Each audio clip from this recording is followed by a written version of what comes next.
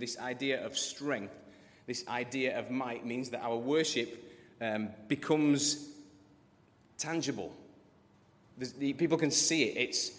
It's the physical reality of it. So it's the connection from God has really moved in my life. I see him, and this means in this moment, heaven forbid, I need to do this because I need to tell God, or probably maybe more often, and I've done this a few times. When was the last time you were on your knees at the side of your bed in prayer? It causes us to do that, and also it can be running along the street and out for a jog and seeing the sunset and grasping that God is in control of all this, and as we're running along, we're saying a prayer. It can be putting your arm around somebody. It can be shutting up when you really need to shut up in the middle of an argument. It is the tangible expression of worship. Our hearts are moved, and it goes out and out and out and out, and that's what strength is. As I read through this, some of my college training kicked in, which is it's good that happens at least every now and again. And I remembered this key word. I remember this key word context. And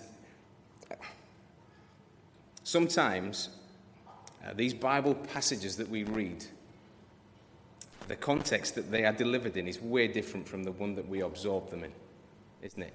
Today's world, that's wrong. Today's world in the UK, in the West, in parts of the West, is pretty individualistic. That's tricky to say with dry lips. Individualistic. There's this kind of narrow focus. Have you noticed that the way that the world is a little bit individualistic? Have you seen that? When you I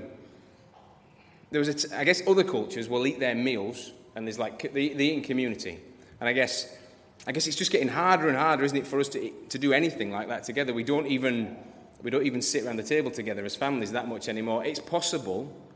There is so much opportunity to be an individual that you can go to MacD's without talking to anybody, or you've got to talk to one person, but you can do that without having to look at them, and you can order a meal that is specific to your requirements without having any real concept of where that food comes from, and then just drive off.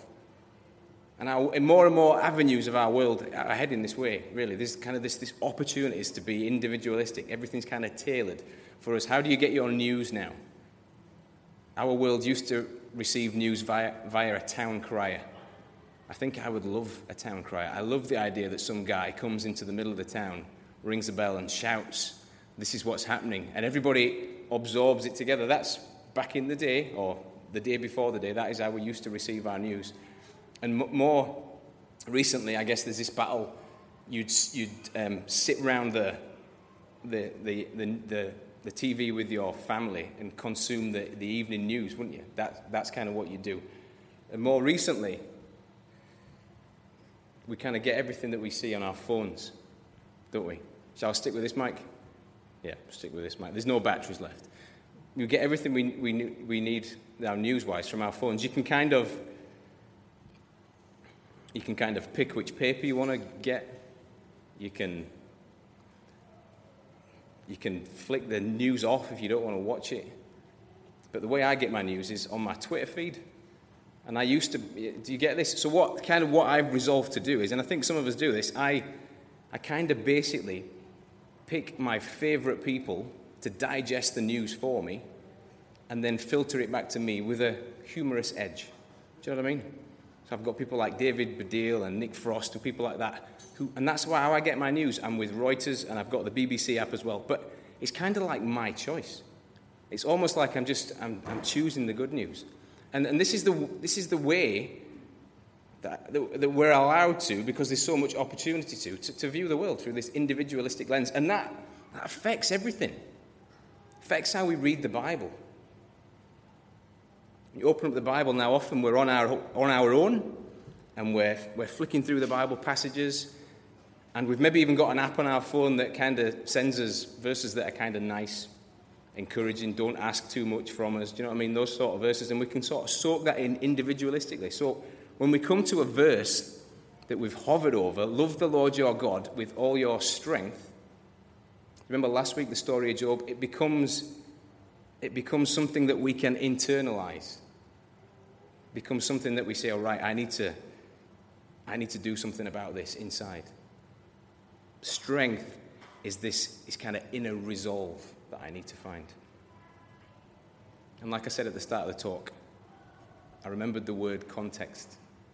I remembered trying to think through just how the initial people received this message. Deuteronomy 6. Deuteronomy, actually, is basically 3 sermons that Moses tells. 3 big sermons, and where the whole nation gathered together. They're like in the desert, sweaty, communally. And he says, and we get the clue is in the start of the talk, "Hear, O Israel, the Lord your God is one. Love the Lord your God with all your heart, with all your soul, with all your strength." He addresses the whole nation, and the people receive this message as a community. It changes the idea of strength, and what strength is changes when you receive it as a community. Because when we're in community, it's a bit different. And now, whilst we live in a more individualistic world, there's still glimpses of community out there. I'm desperate to go to Glastonbury. Jude's in there. She's ruled it out. She said, we're not going. And I'm like, no, let's go and let's take the kids. I'm desperate to go to Glastonbury. I love it. And although I do struggle when I'm at gigs, the first 5 songs for me are really difficult, because what you find is that you're in really close proximity to other people, aren't you? Do you know what I mean? Somebody will come, and this is community. This is what it means to, and it's an extreme example, but it'll help you to understand where I'm going with this. Somebody will come up and stand right next to you, and I can't even think about the songs because I'm so aware of this person's leg. Do you know what I mean? Just brushing against the bottom of my calf, and I'm thinking to him, do you realize what's happening here, where our legs are brushing in this moment? This is really awkward for me. Do you know what I mean? But then after about 5 songs, because what happens in community is you kind of morph into one. You become one voice. So, and I struggle with that personal space and invasions and stuff like that. If you get a hug off me, it's an awkward sideways. It's an awkward sideways hug, and that means I love you with all of my heart. If you ever get that, but after 5 songs, I'm there, and I realize I get. Oh yeah, okay. This is what community is. Community is one voice. In some respects, in these respects, and there's other things that happen as well. When the guy comes on at the start. And this is just worth thinking about, just how different it is when the guy comes on at the start and he shouts, "Good evening, Manchester." Do you know, you get that, "Good evening, Manchester"? And what do? It's really weird, because you would not do this ever in ordinary life. You all go, "Yes, yes." That's what you say. Can you imagine? Take yourself out of community, put yourself back in the normal world. Somebody comes up to you and goes, "Hi, Ash, are you from Leeds?" You go, "Yes, brilliant, yes, I am from Leeds." And then he says something like, and they also say this at gigs, you say, "How's it going, Manchester?" You can imagine him saying, "How's it going, Ash?" And I go, "Yes, brilliant, wow," because that's what you do, innit? At gigs, you kind of want to buy into the idea of community. So you buy into the big thing, and the big thing is we're here to have a good time and enjoy the band. And if that means whooping everything, then we're going to whoop everything. And you think as one body. So and this is a bit of a jump, this might not be how you normally perceive stories in Deuteronomy, but the people that are gathered to hear Moses preach are more like that, more like the Glastonbury crowd than they are perhaps like us reading this message on our phone. They answer as one people.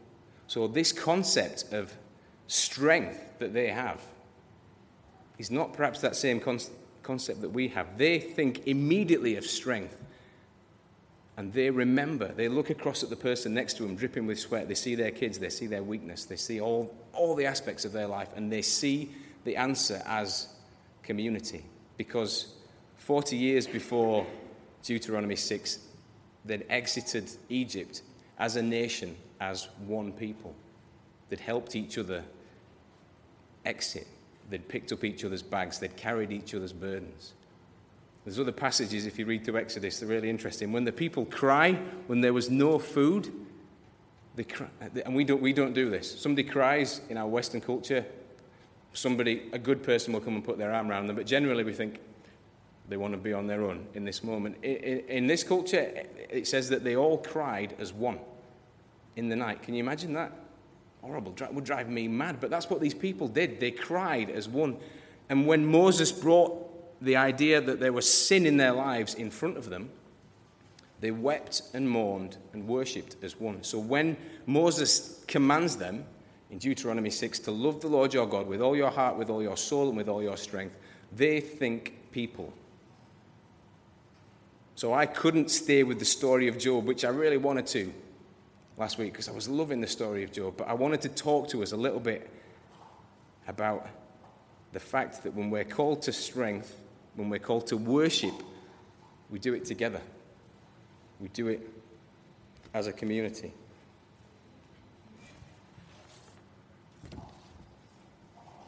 And it changes things, doesn't it? When you think about your strength in terms of we, not me, it changes how you look around at people. And when you're in a footy team and you're thinking as a team, all of a sudden you realize that you're as strong as your weakest player.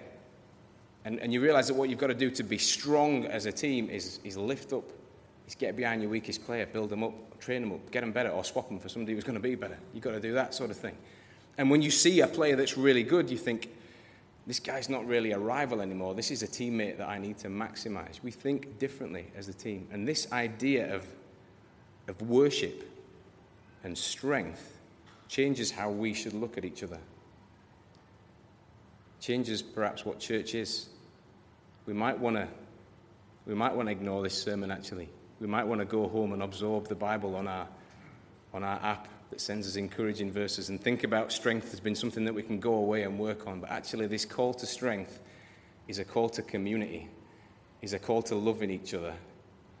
And the passage that we're going to look at, and I am going to get there, maybe you could pop it up on the screen, will endorse all this. And it will say, look, as we do this, as we love each other, as we are united, as we are connected together, then in doing that, at the end of the text, and if you've got your phones or your Bibles in front of us, you can skip ahead and you'll see that in doing that, we raise up Christ.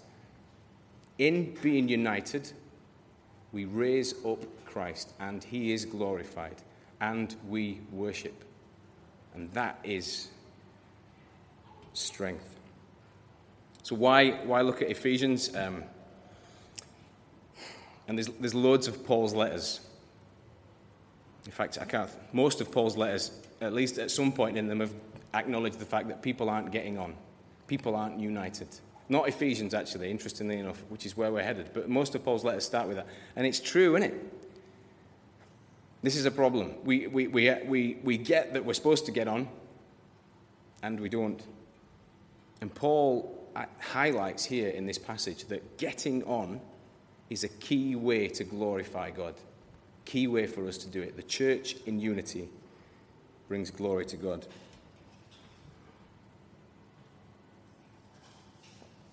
Let's take a bit of it in. As a prisoner for the Lord, then, I urge you to live a life worthy of the calling you have received.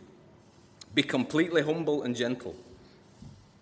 Be patient, bearing with one another in love. Make every effort to keep the unity of the Spirit through the bond of peace. And I love how he labours over this. I think he's quoting something else, but it feels to me like he's slowing down. He wants us to absorb this. There is one body and one Spirit, just as you were called to one hope when you were called. One Lord. I'm trying to emphasize the one as much as I can with my deep voice. One faith, one baptism, one God and Father over all, who is over all, through all, and in all. And you get the impression just from a quick reading of that. Paul's almost saying you really ought to be doing this. See all this stuff, you know all this stuff, you know about all this stuff. You really ought to have this. It's like that moment.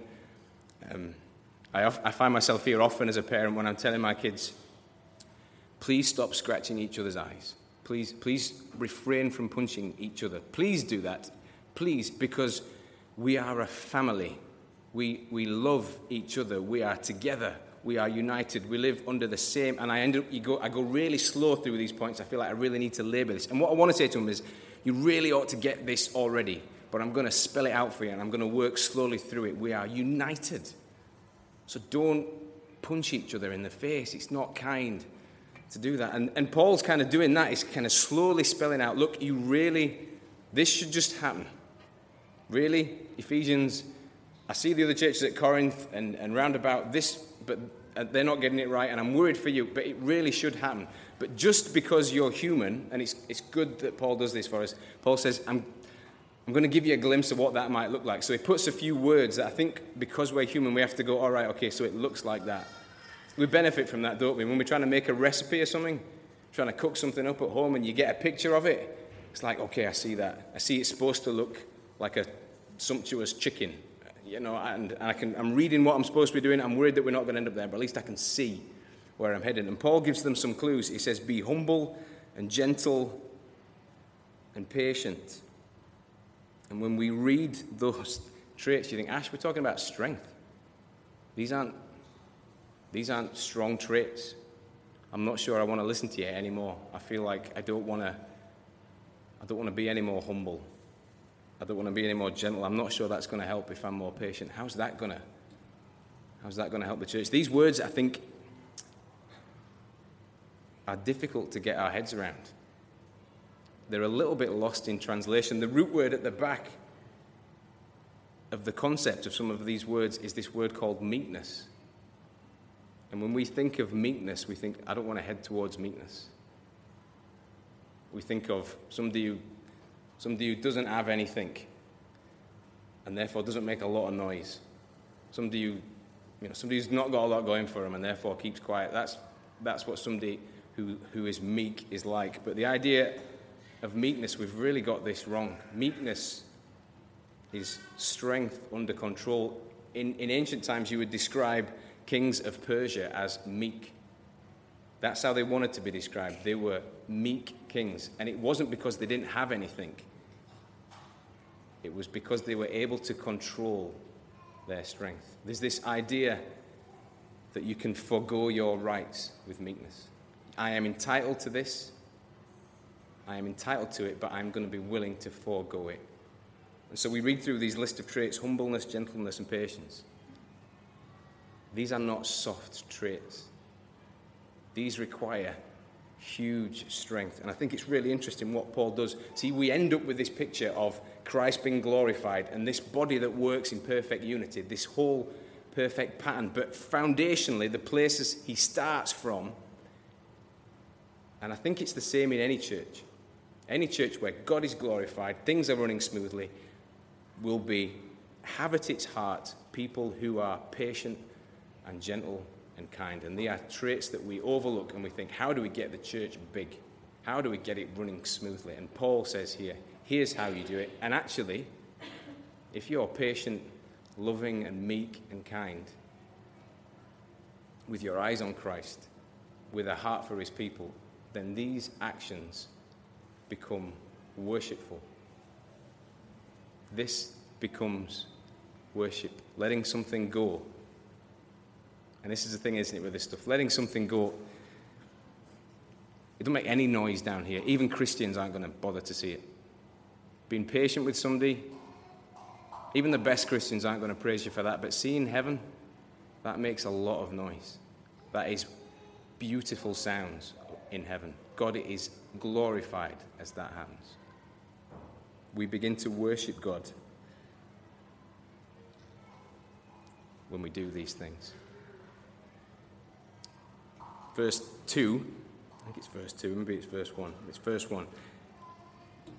Paul reminded us at the start of what worship was. He says, worship is giving something its worth. And we read through these list of traits and we think, I'm not sure there's worship in here. Paul says, I urge you to live a life worthy of the calling you have received. Urge, my little notes tell me, is not nearly a strong enough word for what Paul's wanting. Paul says, you've got to do this. If you want to worship Christ, if you want your church to function, if you want to become united, these traits are paramount. It's not anything anybody's going to tell you to do. It's not anything you're going to think is a great thing. But this is so important. I want to ram this home to you. Paul's saying, listen to this: patience, humility, and kindness. Builds up the body. Just as a little aside for a second. I don't know if you ever have this. So this next little passage here, I don't know if you could skip on to the next bit. This next little passage casts some difficult... In fact, we'll read it out, because it's difficult. I had to read it through about 4 or 5 times to begin to get your head around it. But to each one of us grace has been given as Christ apportioned it. This is why it says, when he ascended on high, he took many captives and gave gifts to his people. What does he ascended mean, except that he also descended to the lower earthly regions? He who descended is the very one who ascended higher than all the heavens in order to fill the whole universe. And you go, right, I've got it, Ash. I'm ahead of you. I know what that means. It's difficult to kind of get your head around, isn't it? Paul is describing how the church works, the engine of the church. That's what that is. So we'll explain it and we'll get to it. But it's something that people really struggle with, I think.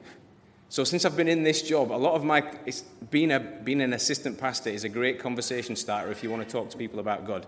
But what you find is after about 20 minutes, people are scratching their heads because how church works is a difficult concept to get your head around. Eventually, they'll sort of say something like, or they'll say something that reveals that behind what they're about to say is, how on earth does church carry on? How does it?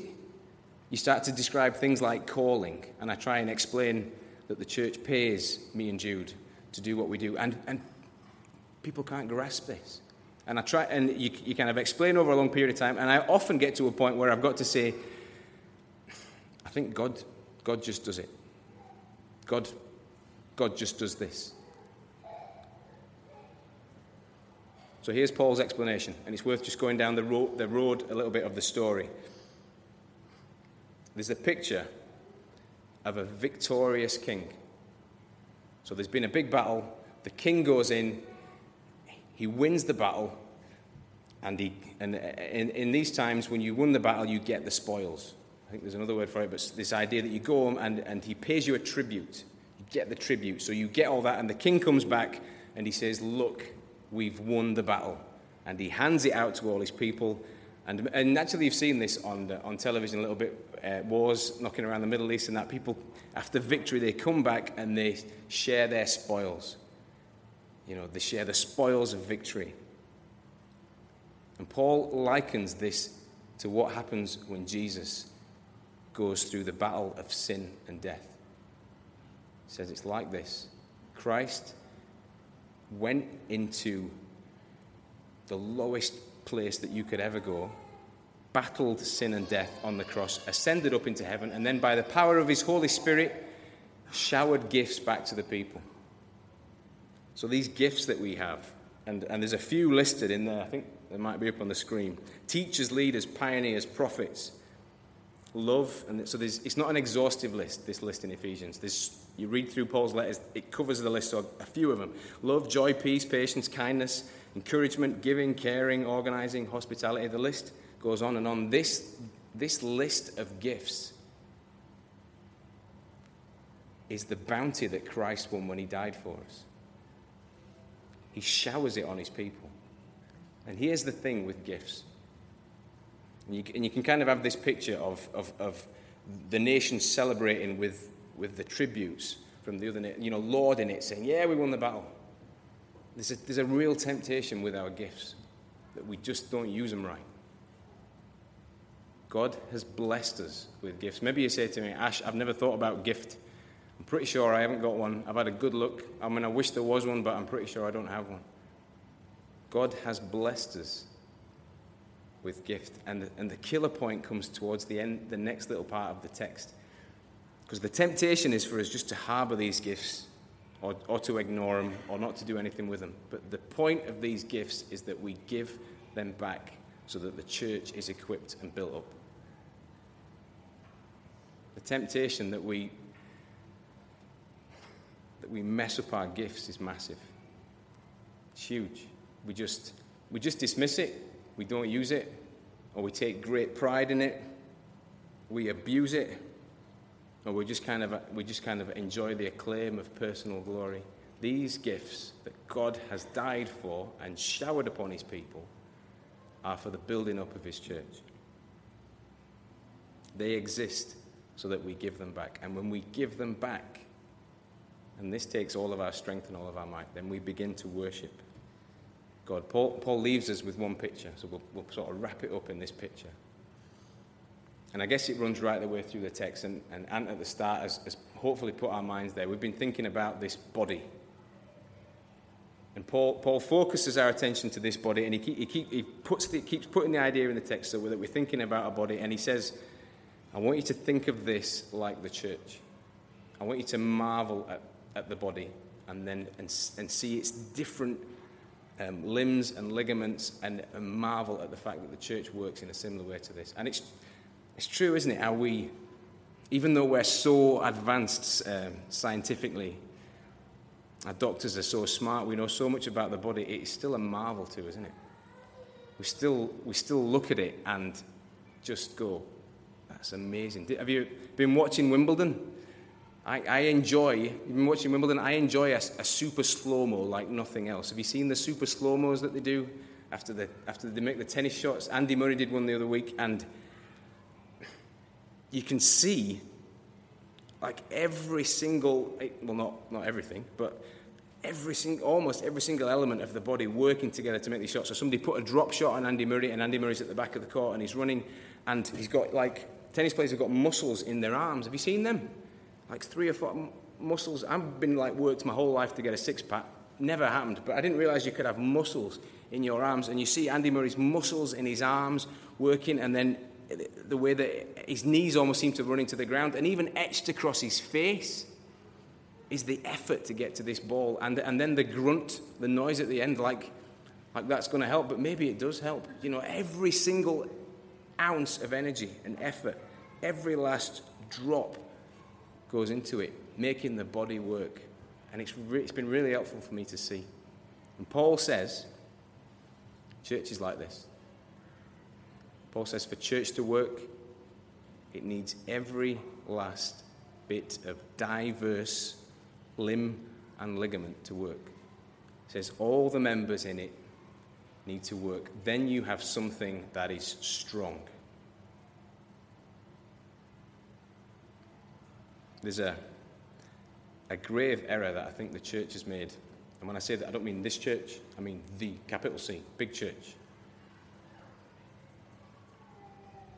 That we mistake unity with uniformity. That we end up, with the best will in the world, creating Christians that we want to see. We end up making people that, we have a certain way to worship. We try and dress you in a certain way. We try and get you to think in a certain, maybe even middle-classy way. We do all this stuff. And in doing this, we kind of kill off the diversity of the church. And what Paul's saying here is we need the diversity of the church. He says more than that. He says God made the church this way. He made it to be different in order that it moves, in order that it works. Paul says elsewhere in his Bible, if the whole body were an eye, where would the sense of hearing be? If the whole body were an ear, where would the sense of smell be? But in fact, God has arranged the parts of the body, every one of them, just as he wanted them to be.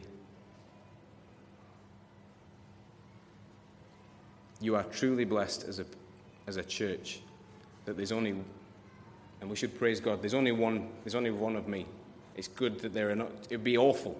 It would be horrific if there were 2 or 3 me's that you had to put it with. I think it's good that there's one. Same with Paul. We are so privileged to have Paul, but if there were 2 or 3 of him and 2 or 3 of me, I don't think there'd be anybody else. You wouldn't come. I don't think you would come. It'd be a monopoly. We are so blessed to have difference in this church, and it is so essential. It makes us so strong. And sometimes I'll kick back and look in the service, and I'll see somebody put their arm around somebody else, and that's worshipful. And I'll think, man, I would never have done that. And I'll think, oh, so good that we've got that diversity. And then I'll hear the band playing and somebody singing beautifully, and I'll just think, oh, thank God that we have that. And I'll see somebody willing to serve and somebody willing to clean, somebody willing to listen. And I'll think, I would not have listened that well. And I think, praise God that we are diverse.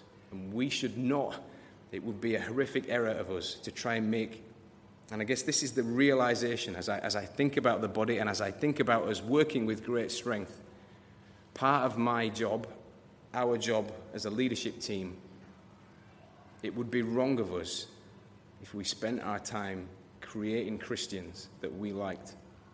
That is the temptation for me and Paul. Our job is to help show you the person that God created you to be.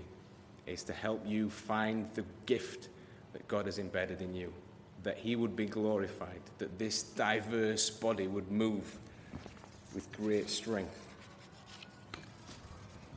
The last challenge. Becoming the person that God made you to be.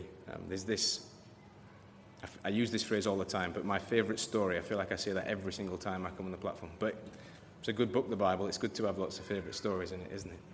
It's in Exodus 4, and God has approached Moses, and he said, I want you to be the person that goes and stands before Pharaoh to get my people out of here. And Moses says, well, he says, I can't speak, Lord, but I think in the back of his mind, he's thinking, well, I've murdered somebody. I'm not all that as a person. I've been out in the desert for years. I'm not sure I'm the right man. And God says to him, and this is your take-home phrase, forget everything else, take this phrase home. God says to him, what have you got in your hand? What have you got in your hand? Moses says, well, he doesn't say.